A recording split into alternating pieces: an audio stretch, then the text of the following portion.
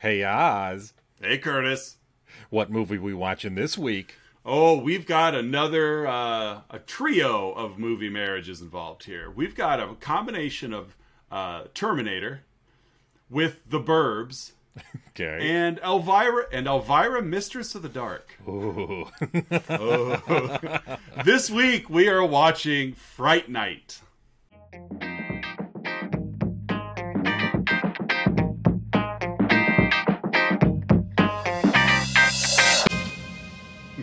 Oh, Elvira, Mistress of the Dark.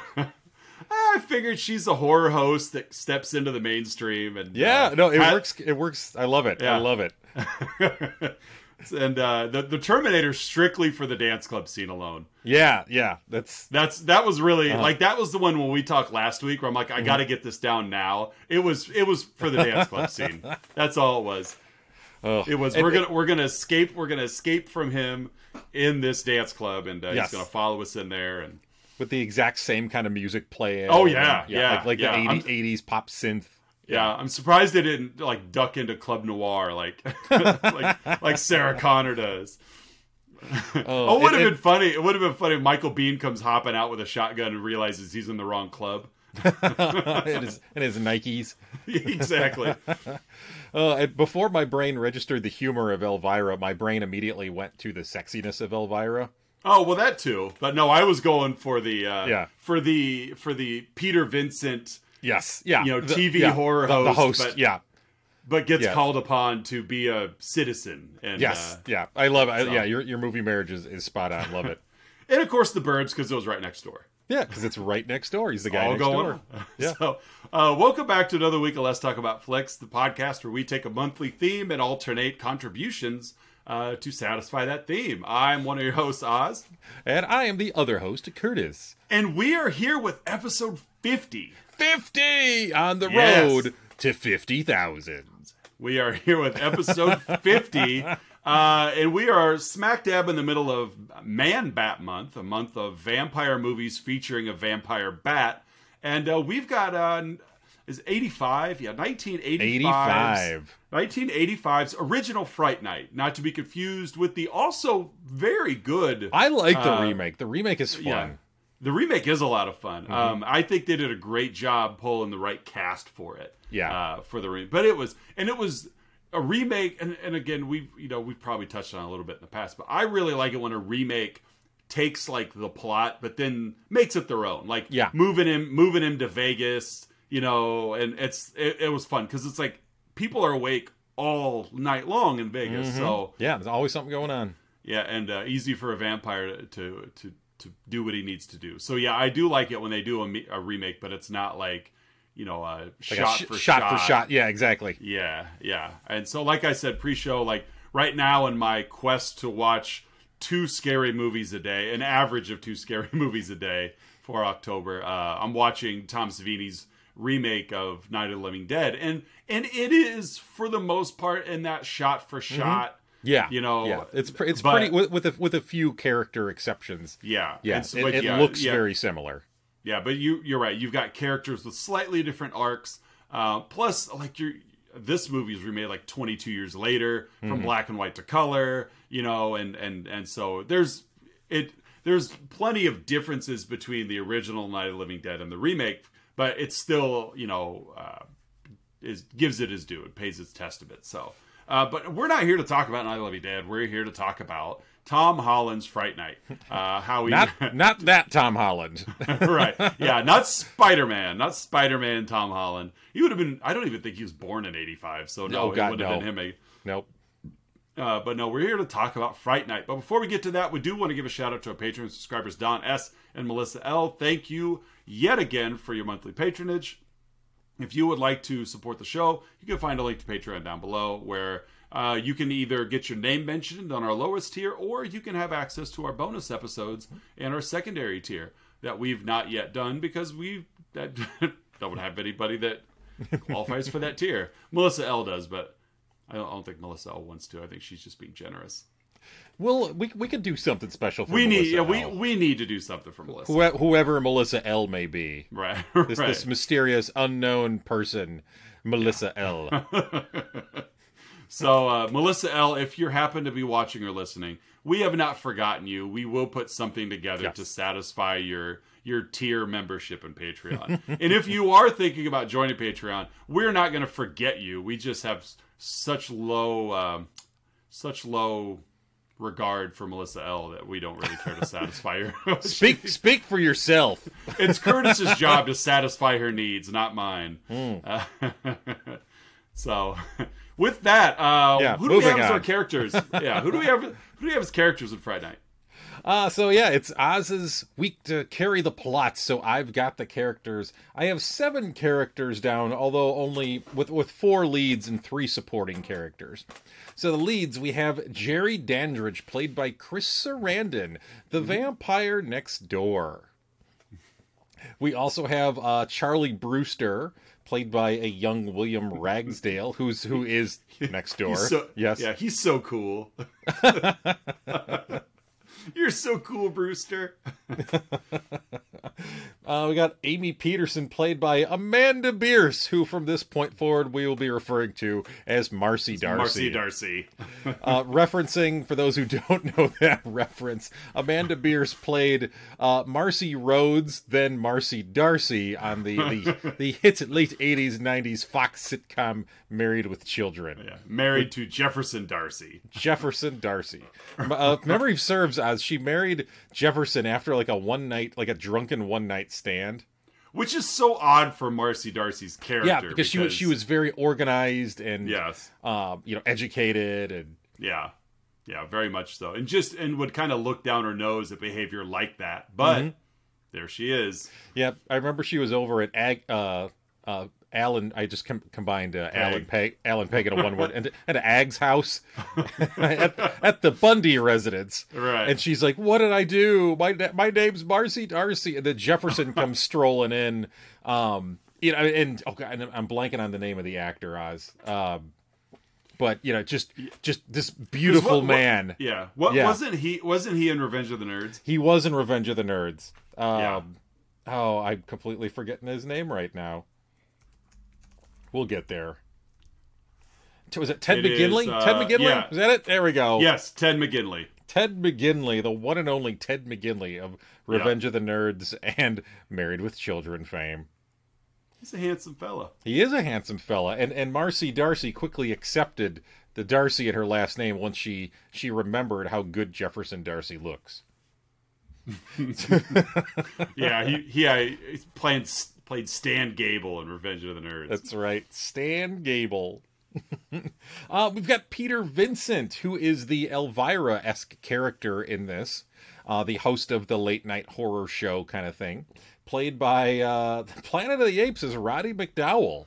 Yeah. The Peter Vincent character named after Peter Cushing and Vincent Price, I think was the reference there. Yeah, absolutely. Big stars of like England's big like Hammer horror push. And so I thought that was a fun because it fits together as a name itself. So I thought that was a nice little testament. I like that better than what a lot of movies do when they want to give cred to like horror directors and they just name their characters like Romero and Craven and Cronenberg. Or like they're walking down the street and it's like Cronenberg's like hardware store. Yeah, exactly. Yeah. So I like this better of like we'll just marry the two together. So good move.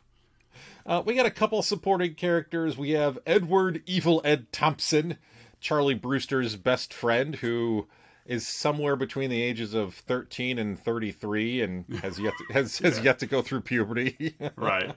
Somewhere in there. Yeah, somewhere in there. We got Billy Cole, who is Jerry's familiar, or AKA roommate, as he calls him. Yeah, he's his roommate, yeah. And then we also have Judy Brewster, Charlie's mom, who's there at the beginning and then who inexplicably isn't in the rest of the movie. Disappears the rest of the movie. Like, we see the cop more often than we see her. Yeah. That's one of the better things about the remake. They put Toni Collette in that role. Yeah, so it's hard to hide Toni Collette after a scene because the great Toni Collette. It's Toni Collette. Uh-huh. All right, so that's the character rundown we got here. All right. What do we got for plot and Fright Night? We jump right into it where we've got Charlie and Marcy Darcy, in the bedroom, smooching a little bit, and Fright Night's on with, again, horror host Peter Vincent. And Charlie's a big fan of Fright Night, so they're watching it or whatever. Charlie gets up to, I don't know, pull the blinds or something. They're having this little back and forth about Charlie would love to, he'd love more than a bunt single every time they're together. A little tapper between the pitcher and the third baseman. He really, I think, would enjoy to leg out a double once in a while. Maybe an Otis Nixon. That's right. Charlie Brewster's, he's looking to pull an Otis Nixon. He's looking for a triple. But so he gets up to, pull the blinds or whatever, and basically Marcy Darcy's giving him the green light. Like, she's waved him around first at this point. Yeah. But as he's looking out the window pulling the blinds, he sees a couple of guys carrying a coffin through the neighbor's yard. Mm-hmm. Not something you expect to see when you look out the window at night. No, and as he's dialoguing what he's seeing out the window, it happens to be exactly what's on the movie that Peter Vincent's covering that week. Mm-hmm. And so she's watching the TV and realizes that she thinks he's just watching television, and like she's sitting there in her bra, like she's she's psyching herself up. Like, they've been together for quite a while, and I get it, teenage girl and a little reluctant, and I respect that. But it was like, they've been together for quite a while, and he's mentioned it, and she takes her shirt off, and then like the look on her face is instantly like, I'm almost like she's, like I said, she's talking herself into it. Like, I'm hating this. I hate this. And I'm like, then put your shirt back on. You don't have to do that. Marcy Darcy, you don't have to do anything you don't want to do. Right. But then again, our last reference to Marcy Darcy is, she hooked up with Jefferson and got married after one date. So maybe this is just part of what that actress is as a performer. I want to get straight to it. He sees, like I said, he sees the neighbors carrying a coffin. It's very elaborate. Like, it's probably mahogany or something. They're taking it into the cellar. Mahogany. Rich mahogany. And so that throws him off as it is. Like, next day or whatever, he's going out front, and like, it's like broad daylight, and a taxi shows up, and a very attractive woman gets out. Yeah. You could suggest she may have been a lady of the night. I don't know. But she kind of gave off the vibe. But my first thought was, like, if this is a prostitute, like, you're stopping by via taxi at like 3:30 in the afternoon. Well, and it kind of took Charlie at surprise too. I doubt, like, he was like walking out, or it's like walking back from school or something like that. Yeah. And Hot Blonde gets dropped off by a taxi in front of his new neighbor's house. And then asks Charlie if this was the right address, which, of course, no, that's next door. Come on, Charlie, put your thinking cap on here. Like, yeah, you're at the right place. Come on in. Right. Especially when just the night before you were pressuring your girlfriend into a slide into second, and here's a lady that's like, am I at the right house? Like, Charlie. There's a few mental gaffes Charlie makes throughout the movie. One of a couple here. And so, later that night, Charlie's in his room, and he's still very suspicious of the neighbor. He hasn't met the neighbor yet. Very suspicious. And he's looking at the window, and of course, then we get your 80s romantic music, which is full of saxophones and horns. And 80s saxophone. Gotta love it. And so Charlie's looking out the window, and he's watching the neighbor, like, seduce this woman. But then, like, the neighbor, his name's Jerry. We don't know it's Jerry yet via the movie, but we know it's Jerry because we've seen it. But like, he's making eye contact with Charlie as he's like necking this woman. Yeah, well, almost literally there. Yeah, and so it's also you have your prototypical 80s horror movie topless woman scene. Yeah, I don't remember. Was she topless? I think so. Yeah, I don't remember. She may have been. Worth a rewatch, I guess. I remember. As a matter of fact, she was. I remember I went back to confirm it 4 or 5 times. Yeah. I knew that you would forget, Oz, and I just wanted to make sure I knew definitively that she was topless. As I was watching this movie with Patreon subscriber Melissa L. Hang on, Patreon subscriber Melissa L. I need to rewind it again to confirm, just for my notes. because I don't think Oz is going to remember. And If plus, you didn't want. if I know Oz, I know he's going to forget about this, so I got to carry this scene. It's for the show. We're doing it for the show. This is for professional purposes. Yeah, you didn't want to make the same mistake Charlie Brewster made by not taking advantage of the opportunity. You don't want to pull a Brewster. Yeah, It's like pulling a Munson. It's like pulling him. I was thinking that too. It's like pulling a Munson. So Brewster Munson himself. You don't want to Brewster yourself. So Charlie, he backs away and Jerry Dandridge pulls down the shade or whatever, and then we hear a scream. Mm-hmm. And so Charlie now he's really onto it. One, he loves horror films and he loves Fright Night. 2, he watched them carry a coffin in. 3, he just heard a woman next door scream, "Hey, if it looks like a duck and it talks like a duck, it must be a vampire." Yep. So Charlie's convinced because the next day on the news, she was missing. And so he's convinced Jerry Dandridge, our neighbor, is a vampire and he's responsible for all of these disappearances. He tells his mom. His mom's just like, "Oh, Jerry," or not Jerry, Charlie. She says basically, "Oh, Jerry," later. She's pretty infatuated with him. She is. But not enough so to actually become victimized by him. We thought she would be at one point, but no. So then Charlie talks to his girlfriend, Marcy Darcy, and this is where we also meet Evil Ed Thompson. So he talks to them, and he's like, I think the neighbor's a vampire. And of course, they're just like, Charlie, I think you're a little ridiculous. And then, of course, Ed, who cranks his acting up to 11 for every scene. He goes, "You're so crazy, Brewster." And so realizing that he doesn't have any help from his mom, his girlfriend, and his friend, he calls the cops. Yeah. Which is what you do if you suspect your neighbor's a vampire. Really, outside of passing up the opportunity to let the hot blonde know that she's at the right house, this Charlie really hasn't made too many gaffes yet. He recognizes something's off in the neighborhood, and he's doing his due diligence to report what he thinks is something that's nefarious. So the detective shows up. He didn't tell the detective that he thinks the neighbor's a vampire. He just says he thinks the neighbor's responsible for the missing people. Yeah. So the detective shows up. They're going to question Jerry. Jerry just happens to be away on business. And so the cop's talking to the roommate, Billy Cole. Charlie finally breaks down because he's so frustrated and he says that he's suspicious that Jerry's a vampire. And of course, the detective is now angry because he thinks he's been goofing around. And so, just Charlie's being very careful. But again, nobody believes him that he thinks his neighbor is a vampire. Well, I mean, who would believe him? Understandably, yeah. I mean, because this is, again, we've talked about this even last week. This is a scenario where vampires exist in folklore.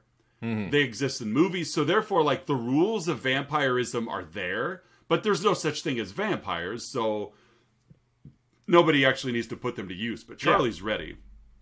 The next, the next night, no, I guess it was that night, he was just really surprised. His mom calls him downstairs, and he had been nailing his windows closed. Oh yeah. He's trying to protect himself. Mom calls him downstairs, and they're sitting in the seat like Dr. Claw. We only see his arm. He was menacingly petting a cat at the same time. Right. And his arm was metal too. It was weird. But no, sitting there in the high back chair is Jerry, and Mom's like, "I invited him over." So Charlie is now really freaked out because he knows vampires cannot enter your home unless they're invited. Now his mom's invited him, and Jerry knows that Charlie's on to him. Yeah. But Jerry also knows that nobody believes Charlie. Yeah. And so go ahead. I love how Jerry's just kind of like rubbing it in Charlie's face. Oh, yeah. Now that your mom's invited me over, I can come by anytime I want. Right, yeah. That's just what I was going to say. I love that line. It was just so matter of fact. Like you and I know, and you can't do anything to stop me because nobody believes you.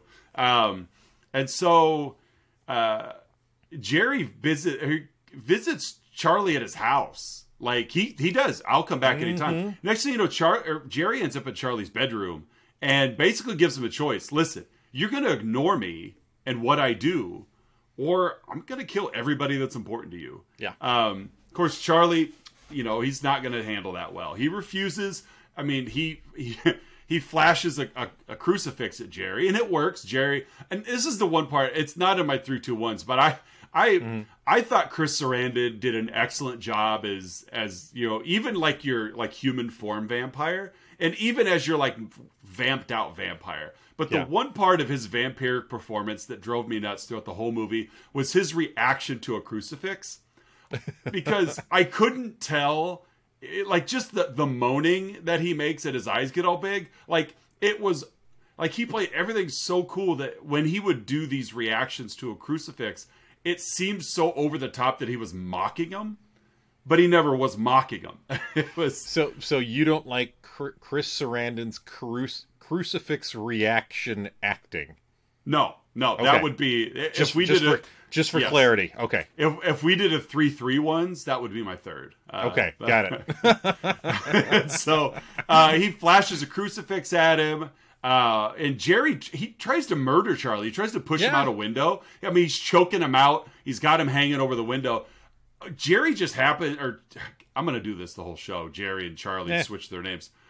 Charlie apparently had a pencil in his hand anyway. I don't remember him picking one up, but he stabs Jerry in the hand. Of course, it's like a little wooden stake. Just goes right through his hand. Right, stabs him in the hand, and that's enough. It gets Jerry to back off and leave. Because he's fought back against the vampire. Jerry, though, doesn't leave without retaliation as he destroys Charlie's car. And then calls Charlie on the phone and basically threatens him again.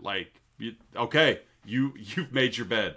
You're going to have to die in it. And so it's on. Charlie knows about Jerry, and it's official. And Jerry he realizes that getting Charlie out of the picture is not maybe necessarily going to be as easy as he was expecting it to be. But to Charlie, it's just a matter of time at this point. Yeah. And so Charlie needs help. So he goes to the studio to find Peter Vincent, his hero, the horror host and star of many Hammer horror-esque vampire movies. Yeah. So he's essentially talking about his own movies. Yes, it's basically as he's hosting, It would be like if Sven Gulli starred in the movies that he talks about. And so he goes, and he just happens to catch Peter at a really bad time, as Peter's he's just been fired. Peter he's an actor. He's an actor. That's all he and is. A horror host. Yeah, he doesn't believe in all of this, all the fables of vampire. He doesn't believe in monsters. He does it because it pays the bills, and he just got fired. Yeah. So he's very dismissive of Charlie. Yeah. I love the exchange where he's like, "Do you want an autograph?" And Charlie just goes, "No." And so Peter's just very taken aback by why are you here? Well, I need your help. My neighbor's a vampire, and I need you. You're a vampire hunter.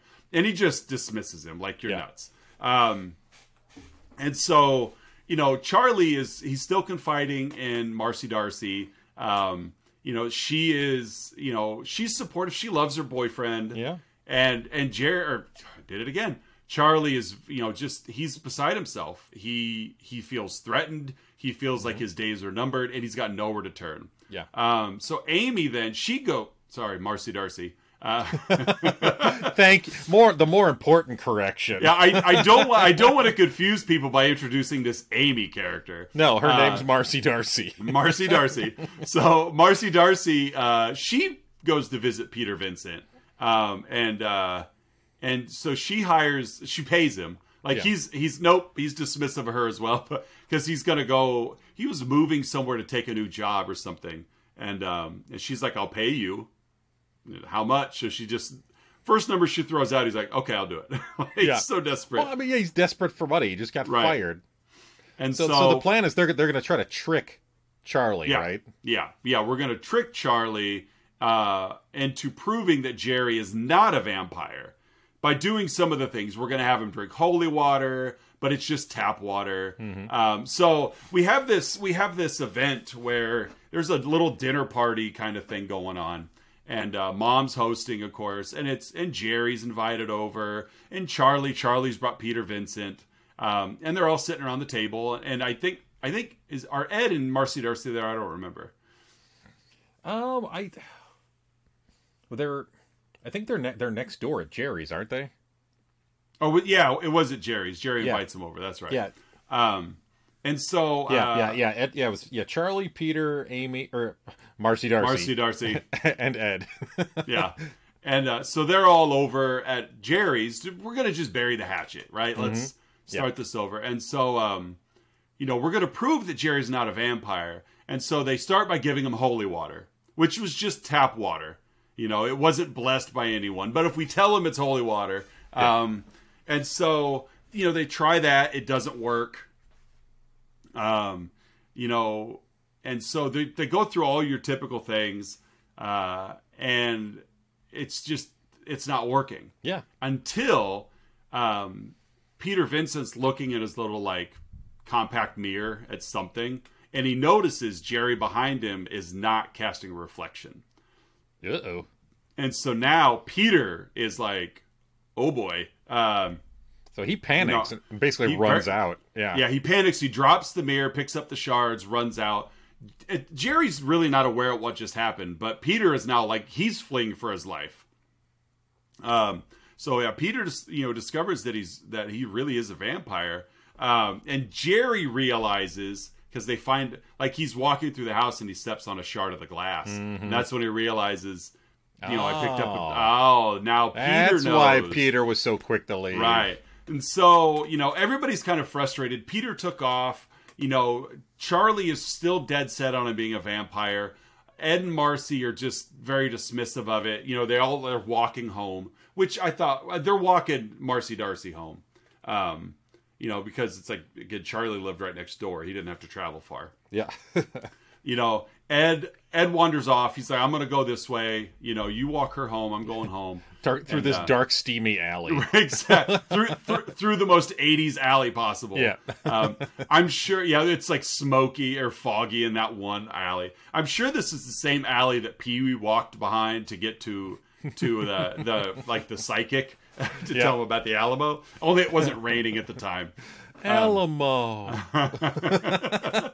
So Ed's walking by himself, and Jerry's hunting him down. Mm-hmm.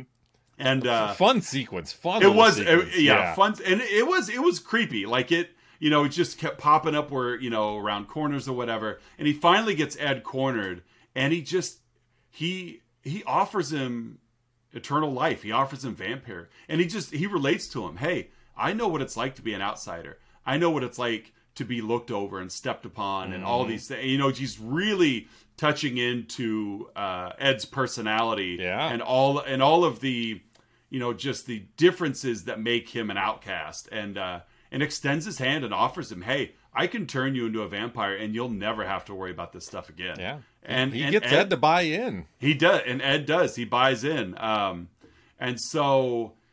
Kind of a cool scene. He turns Ed. We cut back to Charlie and Marcy Darcy. We hear Ed scream. Of course, he'd faked being bitten once already. Yeah. And so, Marcy's like, it's just Ed screwing around. Let's just ignore him. So they're walking back. Kind of a lot of action stuff going on here. Ed shows up at Peter Vincent's apartment. Yep. Knocking on the door. Let me in. He's chasing me down. Of course, he knows, I'm sure Jerry told him that he sent him on that mission. Yeah. Ed is aware that Peter believes. So, Peter lets Ed in, and Ed vamps out on him. Yeah. This is another kind of cool sequence. And so, he's attacked Peter Vincent. Peter just happens to get his hand on a crucifix, applies it to his forehead, burns this kind of altered cross into his forehead. Pretty cool effect, really. Yeah, it looks like an X after, just with the angle he put it on there, Yeah, he kind of branded his forehead. And so meanwhile, while that fight's going on at Peter's house, Jerry's chasing Charlie and Marcy Darcy through town. Another cool sequence where he just, you do it with depth and some blur, but you just have, a guy step out from around the corner that looks like Jerry. It's like they just can't escape him. So they end up going through this back window of a nightclub. Hence the Terminator reference. Yep. They and Linda Hamilton run in there. Right.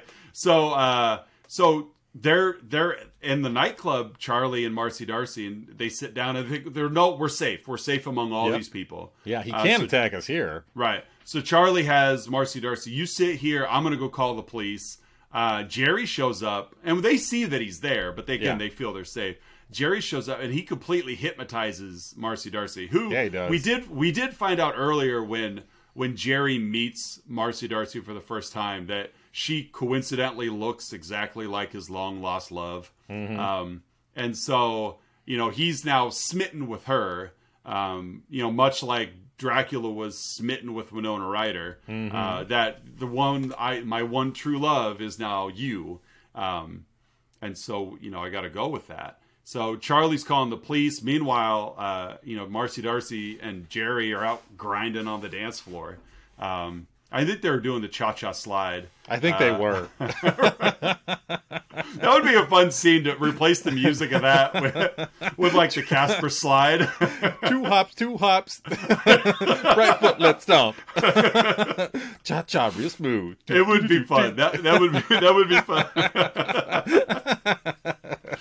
And so Jerry hypnotizes Marcy Darcy, and he bites her. Like he takes her, he turns her there, bites her there. Charlie then chases him out of the nightclub. Apparently Billy Cole has been parked out front in the Jeep for a while,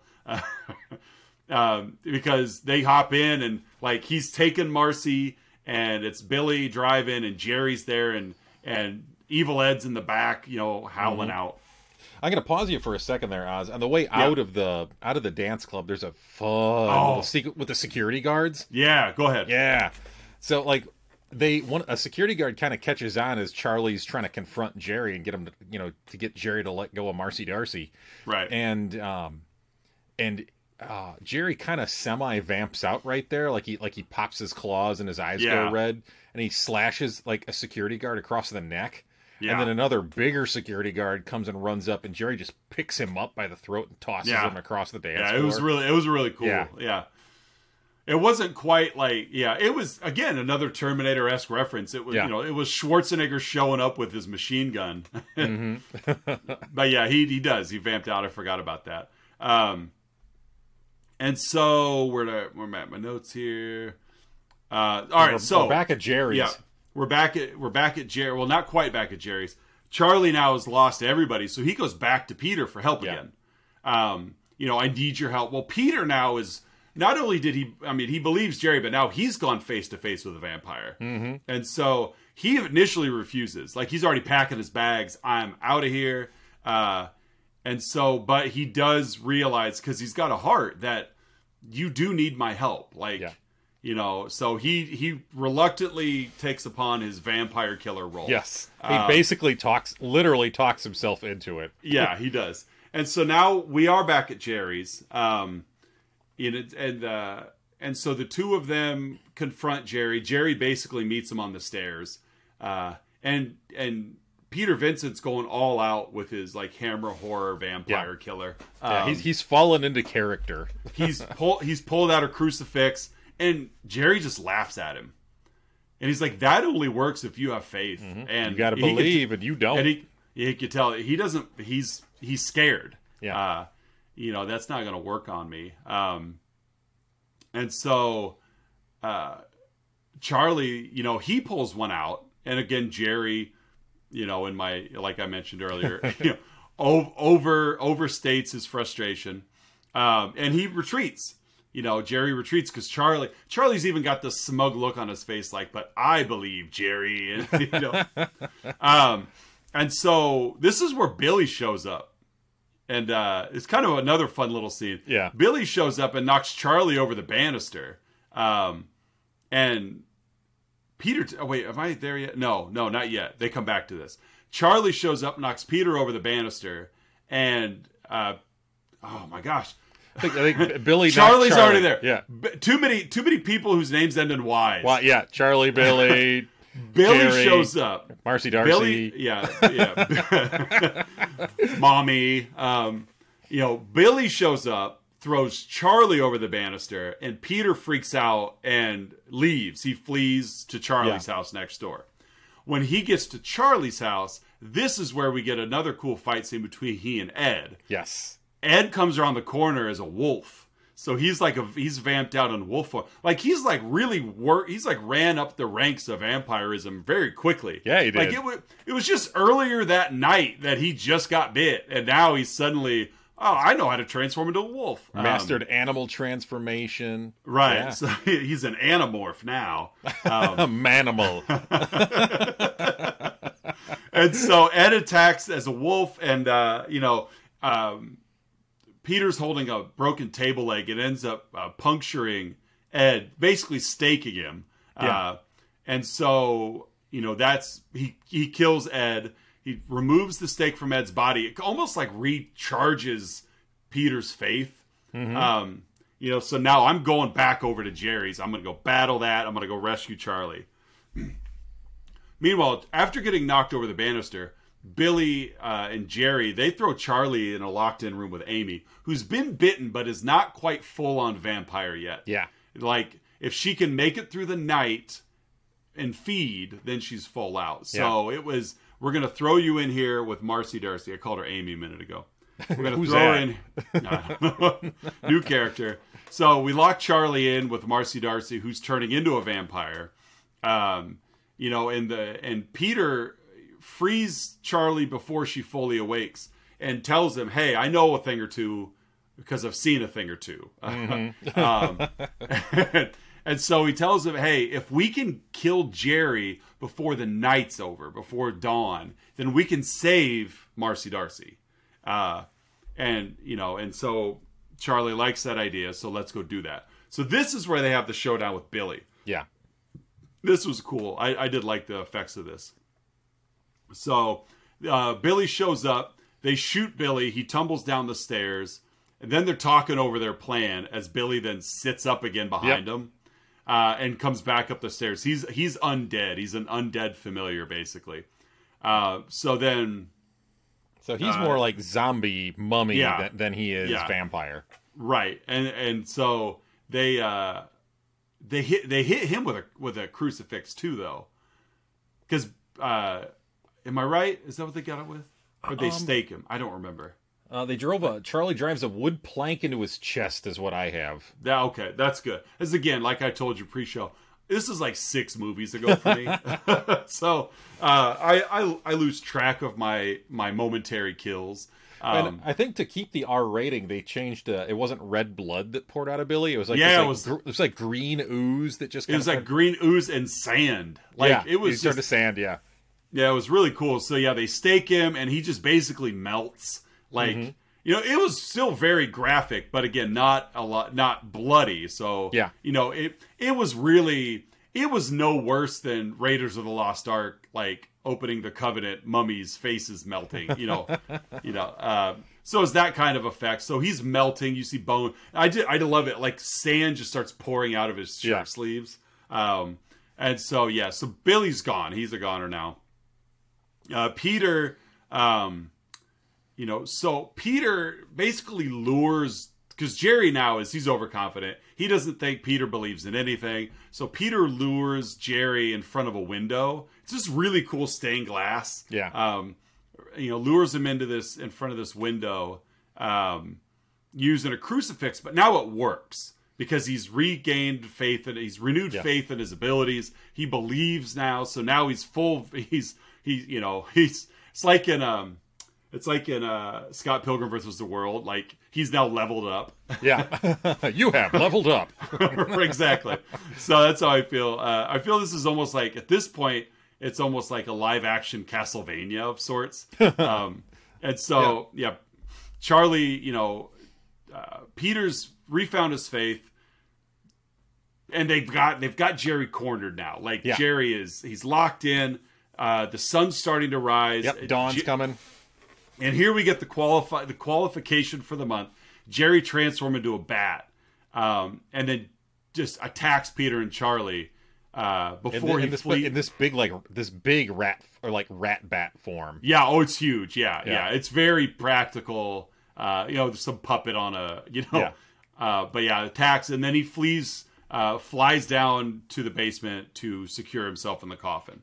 But fight's not over. Charlie and Peter pursue him. We got to finish him off. Yeah, Peter breaks open the coffin that Jerry's in. He's just about to stake him through the heart. Charlie and Marcy Darcy are kind of battling. Really cool effects on Marcy Darcy. Like, she's fully vamped out now. That huge jaw and mouth. Yeah, it reminded me, what's that WWE wrestler that used to wear a mask that kind of looked like that? Like, he wasn't old. Like, he's still a fairly current guy. Oh, it doesn't matter. I don't watch recent wrestling, but I remember seeing it. Doesn't matter. But he just, it doesn't matter. I think it was Greg. I think it was Greg the Hammer Valentine. I think it was. It was Marty Jannetty. It's a big boss man. Right. Iron Mike Sharp showing up. I'm gonna get as many Iron Mike Sharp references. That's another one. We'll keep rolling with the Iron Mike Sharp train. And so Charlie's fighting off Marcy Darcy, and Peter's just about to stake him.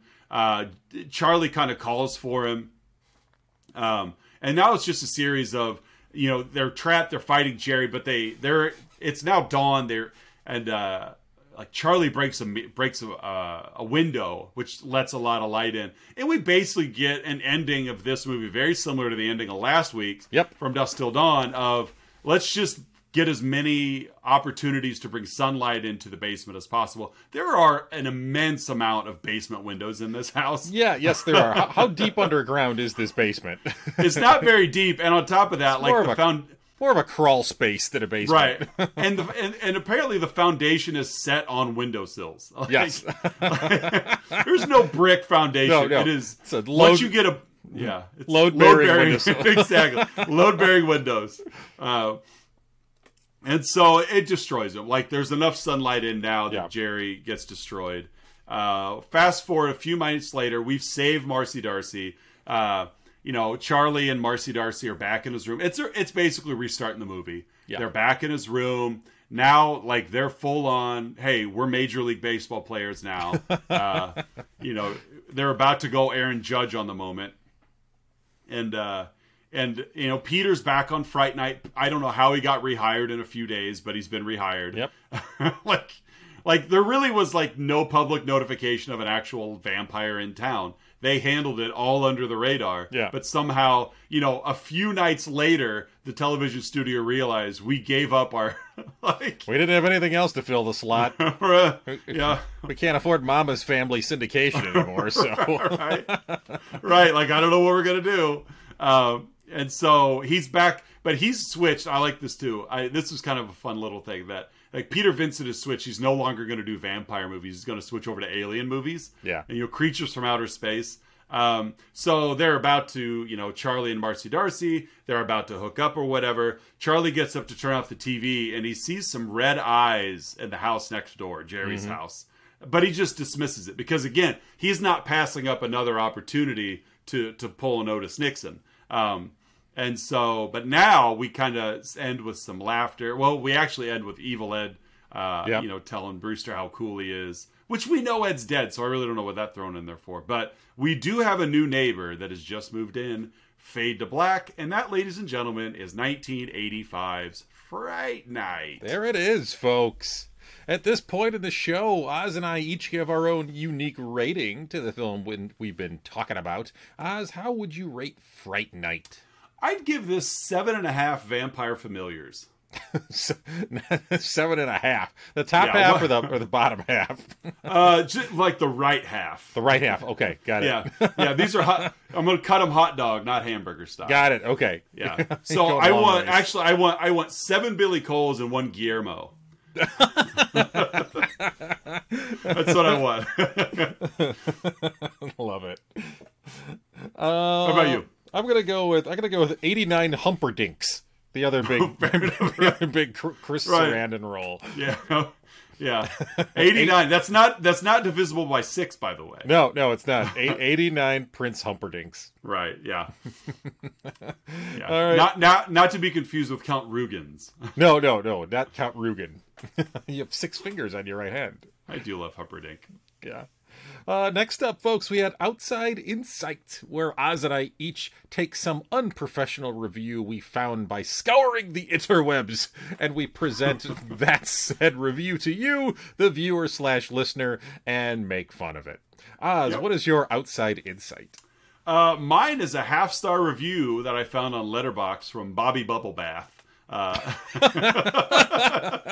Bobby Bubblebath. Bobby Bubblebath. I think he was actually Greg the Hammer Valentine's tag team partner. He was. Not to be confused with Brutus the Barber Beefcake. Yes, another triple B. Bobby Bubblebath. That would have been a really sweet wrestler. I think that was his proto name before he became Brutus the Barber Beefcake. Yeah, I was thinking it was his name before he became Typhoon. Or Tugboat. It was Bobby Bubblebath. Tugboat Thomas. Tugboat Thomas. Tugboat Thomas. So a half-star review by Bobby Bubblebath. Say that 5 times real fast. Him too. Bobby Bubblebath. I wish there was a way to send an alert to everyone on Letterboxd warning them not to watch a movie because it sucks butt. Kind of like an Amber Alert, but instead of informing you of a kidnapped kids nearby, it just lets you know that movies are going to kidnap your time. Kidnap your time. Right. This movie walked into my house, took me, threw me in the back of a windowless van. I laugh because I don't think Bobby Bubblebath understands how Amber Alerts work. No. It's not a warning. It's that it already happened. Yes. You can't throw out an Amber Alert. This isn't like Minority Report where it's like, the pre-crime unit. Yeah. It's like, no, it's already been stolen and kidnapped. You don't get to throw an Amber Alert saying, warning, kidnapper in the area. No, it's you're responding to something. Exactly. So his is like, Amber Alert, guys, this movie's going to steal your time. Well, guess what? You can't avoid it because otherwise there's no need for the Amber Alert. So thank you, Bobby Bubblebath. By the way, his like emoticon logo on Letterboxd was a scrubbing bubble. Of course it was. So, no, yeah, it was. I don't know. It was either that or maybe it was like no, it wasn't a scrubbing bubble. It was one of the like pink bubbles with the blue smiley face that was on like the Johnson's bubble bath bottle. Got it. Okay. Like that's what it was. The no tears formula. Yeah, like Mr. Bubble or something like that. Okay. So, all right, what's your outside insight? Mine comes from the Internet Movie Database. Mine is a 10 out of 10 review. Ooh, I love it. I know we went opposites this time. Usually, we did. Usually we both do good reviews or negative reviews. Exactly. Mine's a 10 out of 10. This is from Randy Chenault 22, and this was actually posted just a few months ago, July 2022, as the time of this recording. Mine was January 2022. Nice. From a movie that's almost 40 years old now. Wow. Yeah, people are just discovering it. So, most horror movies do not have a story. Might as well just watch clips from the slasher parts if that's what you like. This movie is very well done. The remake sucked, by the way. Watch this movie if you have never seen it before.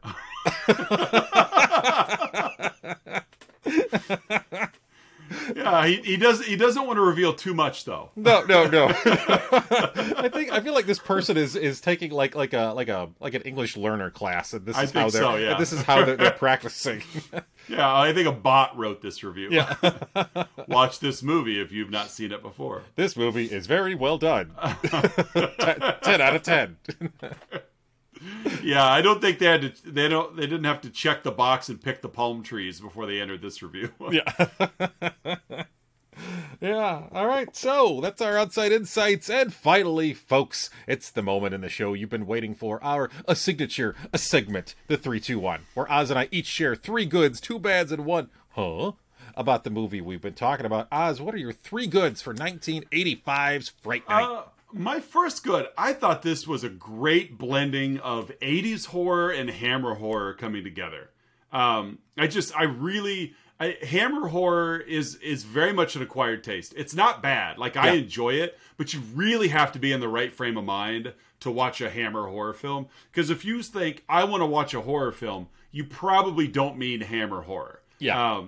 Because it's very atmospheric, it's very gothic, and that's really where Peter Vincent comes in. But even still, there was just blending of like you've got 80s, you know, the obviously full-blown 80s horror going on, but like you would still throw in like pipe organ music underneath, like even just the blending of the music with some of the scenes. It was just, I really liked it. So I really like that blending of 80s horror and Hammer horror conjoining. By far one of the coolest movie posters of all time. I love the movie I always loved the movie poster. Yeah, this movie. Yeah, it's one of those ones that would stick out to you as you're walking through the local video store. Absolutely. And so it caught my eye every time. Just it really nails the atmosphere of the movie too. Of, you know, you got a vampire like in the clouds hanging over a house. It's just a really, really effective movie poster. So that's my second good. And my third, great directorial debut for Tom Holland. Yeah. You know, really, like, you see a lot of actors in their director, or not actors, I'm sorry. You see a lot of directors and their first movie is typically lacking only because they've never done it before. But this one, like, there's just a lot of attention to detail that really made it effective. Like, even early on where, you know, the very first scene where Charlie's looking out the window as the neighbors are carrying in a coffin, and that just happens to be what's on TV at the same time. So, you know, like, just that foresight into like building the scenes with multiple layers. That's obviously never directed a movie before, but that's pretty advanced stuff. Yeah. Than just telling just a very singular thread plot line all the way through. So there was good layers to this, and so a very smart and very well done directorial debut by Tom Holland. So those are my three. How about you? Sure, my three. I'm going to go with the Ed Wolf death sequence for the first one. So you'd mentioned before that, you know, Ed had transformed himself into a wolf and was charging at Peter Vincent. And Peter has, you know, like a table leg or something like that, and he basically, Ed kind of leaps onto it and he tumbles, and his weight drives it through. So it wasn't so much what Peter did; it was just kind of Ed's mistake. But after he gets staked, there's this very slow, methodical, like, de-transformation scene in which Ed is a wolf and he slowly transforms back into a person. And so it's almost like the opposite of like an American Werewolf in London, where you see the slow transformation from human to wolf, but this time you see it the other way around, and eventually he ends up just back as Ed. Yeah. So great practical effects in the editing there, and Peter's kind of mourning him, and it's just and that added a lot of touch to that scene too. Is just, you're right. I love how you said he's mourning him. Like, he doesn't want to kill anybody, but he realizes that this is what we've had to deal with. Yeah, so there was a lot of like sorrow in his look as he's watching him de-transform. So I thought that was an amazing little sequence there. My second would be just sort of like the tension in the club sequence. You know, as Charlie's on the phone trying to get a hold of the cops, trying to get a hold of Peter. You know, there's this sequence building, you know, out on the dance floor there, and it's a little cringy with the age difference between the two. So I acknowledge that. However, just the sequence overall, I thought just added had the right degree of tension to it, and you know, she knows what's going on. Like, she knows in her head, but like you feel like there's like a compulsion she has to act along with it. Like she looks in the mirror and she sees there's no reflection there, so she knows exactly in her head what's going on, but she can't stop herself.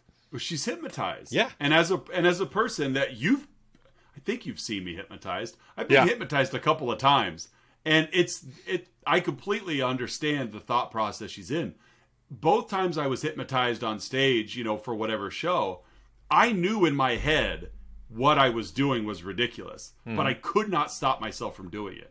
And so it's a very eerie feeling, especially in her sense. In mine, it was all comedic because that's what I was there for. I never felt in danger, but yeah, for her, you're right. She was very aware, but there's nothing she could do. She was in this trance. And my last one will go with Evil Ed's voice and shrieks, or the actor Stephen Jeffries' shrieks, whatever. Again, as we've narrowed his age down from the character from somewhere in the early teens to mid 30s. But, just a really fun horror voice and horror screams and whatnot. So those are my three goods. What are your two bads? I'm gonna I'm gonna go the same route, but in a little different direction. My first bad is Stephen Jeffries. Yep. You know, everything I've seen him in, and I admittedly it's not a lot, but I get the feeling that if you ran into Stephen Jeffries on the street, he's gonna act the exact same way. Yeah. There's a sequel to this movie, Fright Night 2. This movie did very well, and they offered it basically to bring everybody back. Tom Holland and Chris Sarandon could not do it as they had moved on to do Child's Play together. And Stephen Jeffries turned it down because he was offered the main role in a Robert Englund directed movie called 976 Evil.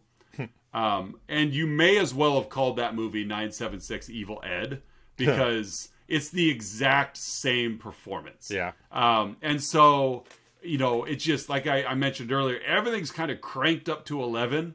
But it's the same, you know, it's the same performance, you know, this other movie. So everything I've seen him in, he's acting the exact same way. Sure. You know, he did have a career, because he was in other very, very like straight to TV or you know whatever. But I know he also had a flourishing adult career. You know, he did some other types of videos. Oh, okay. Yeah, and so he's, I think, probably more well known in that era and that the back room of the video store than the horror section of the video store. Perhaps heard him shrieking there as well. Probably. So that's my first bad. My second bad, and this was I had to really search for this one. So Marcy Darcy's hair is short and brown, and then she gets bitten, and now it's long and red. Yeah. And then after Jerry dies, it's back to being short and brown again. And really, this whole movie takes place over the span of like 3 or 4 days at most. And so that was it. It's like, why was her vampiric hair like frizzy and red? And it's like, it wasn't like, you know, I don't know. It just, especially once you got the vampire makeup going, it was really hard to identify her as the same actress. Yeah. Because of all the facial makeup and the different hairstyle, like it was completely different. So that's my second bad, is just the the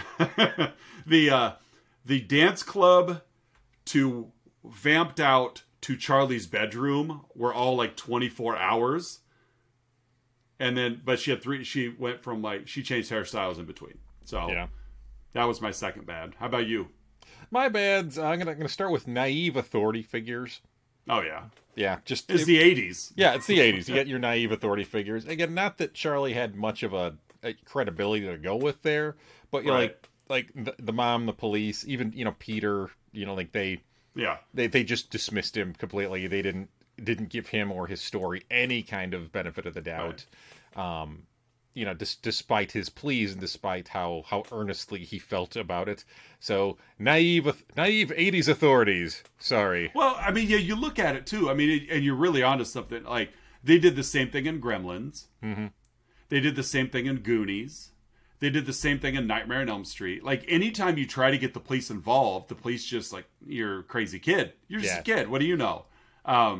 But again, that also then leads to the adventure of the kid fighting the bad. So, but yeah, we've come a long way, because now I don't feel like movies today, like the police are as dismissive. It's just like the evil is so powerful that the police really can't stop it either. But yeah, so absolutely dismissive authority figures. My other bad is just going to be, and this is also kind of an 80s trope, like the in some ways the incapable female lead. Like, you know, Marcy Darcy doesn't have a lot of agency. Like, yeah, she tried coming up with, like, you know, she had the little plan to try to trick Charlie into believing that Jerry's not really a vampire, but then, you know, she's easily hypnotized and taken in and turned into the bad guy's slave and all that stuff. Yeah. So, right. Yeah, Marcy Darcy could have been treated a little bit better here. Yeah. And even you could make the, I mean, I could see one making the argument of like, yeah, but the 80s was full of final girls. Yeah, but a lot of those final girls just kind of luck their way into being the final girl. Yeah. You know, with the exception of like Nancy Thompson in Nightmare on Elm Street, you know, where she actually was the driving force and created a plan. But like every final girl in a Friday the 13th movie is just there because she just made it. Like Yeah. it wasn't. I didn't happen to be in front of the machete that time. Is really why they're still alive, and that's Yeah. it. Nobody really has a plan to defeat the evil. But yeah, I'm with you on that. Marcy Darcy was just she was there. All right, Oz, what's your one? Huh. Why do the long lost loves of vampires always seem to look like the lead's Yeah. romantic partner? This is what our third vampire movie we've covered, Yes. and two of them have had like whoever the lead actor is, his romantic partner is who Dracula loved eons ago, Yeah. and no difference here. It's like we uncover the painting and it's like that looks just like Amy. Well, of course it does. It's because it's a painting of Marcy Darcy. Yeah. And so that's my Huz. It's like I mean I get it. Like even the Dracula novel, I get it, but it's like come on, we could do something else. Like Yeah. it's like I haven't seen the Twilight movies, but I'm sure if there was like a prequel, we would see like Edward having a portrait of Kristen Stewart like way back, and it's like it just doesn't make sense. So Yeah. especially when I guess we'll go another beat here. Especially when you make a vampire movie that feels like it's based in the 80s. So like Marcy Darcy looks like an 80s female. Yeah. Why does she still look like an 80s female in your portrait? Maybe it was the 1680s. The 1380s. Yeah. That's true. Didn't think of that. So Yeah. what's your My is why didn't Jerry just kill Charlie and Judy at the beginning of the movie? Like I don't know. Like he was able to get himself invited in. He could have taken out both of them and just been done. Just been Yep. done with it. But no, he decided to toy around with them and he ended up getting himself killed. Just be a lethal predator, Jerry. That's what you are. I like the little scene. Well, I didn't mention it in the plot where Charlie's like army crawling across like under the bushes to like spy on him next door, and Jerry's eating that apple. Yeah. And like like in one bite takes out like 90% of the apple. Yeah. And then like tosses it over towards the bushes so that he could walk over there to get it. Mm-hmm. And then that's when Charlie's mom comes hollering for him on the front porch because he's a teenage boy and his mom still calls him in after dark. Yeah. But that scene where he bites into that apple and it's like, man, he ate like all of that apple in one bite. That was a big bite. That was pretty cool. Yeah, unhinged the jaw there and took that out. Unless it was like the Clementine version of an apple, and it was like Clementine. Well, he like, bit right through the core too. I know. He's probably gonna have a bellyache. Yes. There's arsenic in apple seeds. Yeah, his tummy not gonna feel too good after that one. He's gonna grow an apple tree down there. That's what the folklore tells me. It's vampire lore. Yeah. So that, folks, is 85's Fright Night. Week 2 of Man Bat Month. I know, Man Bat Month. Uh-huh. Next week's your week. It is my week. What kind of like ramped up horrific movie are we going to watch next week? Yeah. Something that really brings the scares. I want gore. I want gore. I want screams. I want terror. I want to be on the edge of my seat. Oh, what my movie are you friend. We are going to check. We're checking all those boxes for you. Oh, good. Yes. We're getting them all with Dracula Dead and Loving It. Oh my gosh, not that one. Yes, that one. 1995's Mel Brooks directed Dracula Dead and Loving It. Hey, it meets our criteria for the month. It has a vampire and it has a bat. So it does. It has the bat version of the vampire. And it has Leslie Nielsen. So, horror icon Leslie Nielsen. Yes, horror icon. You've seen him in Prom Night. And I guess Forbidden Planet, but really that's it. Just those two. So horror icon. Next week, Dracula Dead and Loving It. We will have some fun with that movie. And Oz, I have never seen Dracula Dead and Loving It. I haven't either. So I have a feeling we're gonna hate it though. yeah, I got a feeling it's going to be one of those movies where it'll have some moments because it's a Mel Brooks movie. It can't not have some moments. No, exactly. But overall, it'll be Yeah. I'm in all fairness though, I was gonna say it's late stage Mel Brooks, but I did enjoy Robin Hood Men in Tights. Yeah, as did I. So it may not be completely terrible, but no, we'll have some laughs. Yeah, we'll have some laughs. We'll have some fun. Maybe Otis Nixon will be here with us. He may. Iron Mike Sharp will probably make an appearance. Bobby Bubble Bath or whatever. Bobby Bubble Bath. He'll be here. All right. Well, that wraps up another week of Let's Talk About Flicks. Next week, like you said, we'll be back with the scariest movie of the month, Dracula Dead and Loving It. You can find us on social media. Social media. Right. You can find us on the internets. Facebook, Instagram, Twitter. Of course, if you're watching us on YouTube, you can listen to our podcast. If you're listening to our podcast, you can watch us on YouTube. But yeah, we will be back next week for episode 51. We're rounding the corner. We're that much closer to 100. We're almost at a year. We're almost ready to start season 2. Season 2. Let's talk about flicks.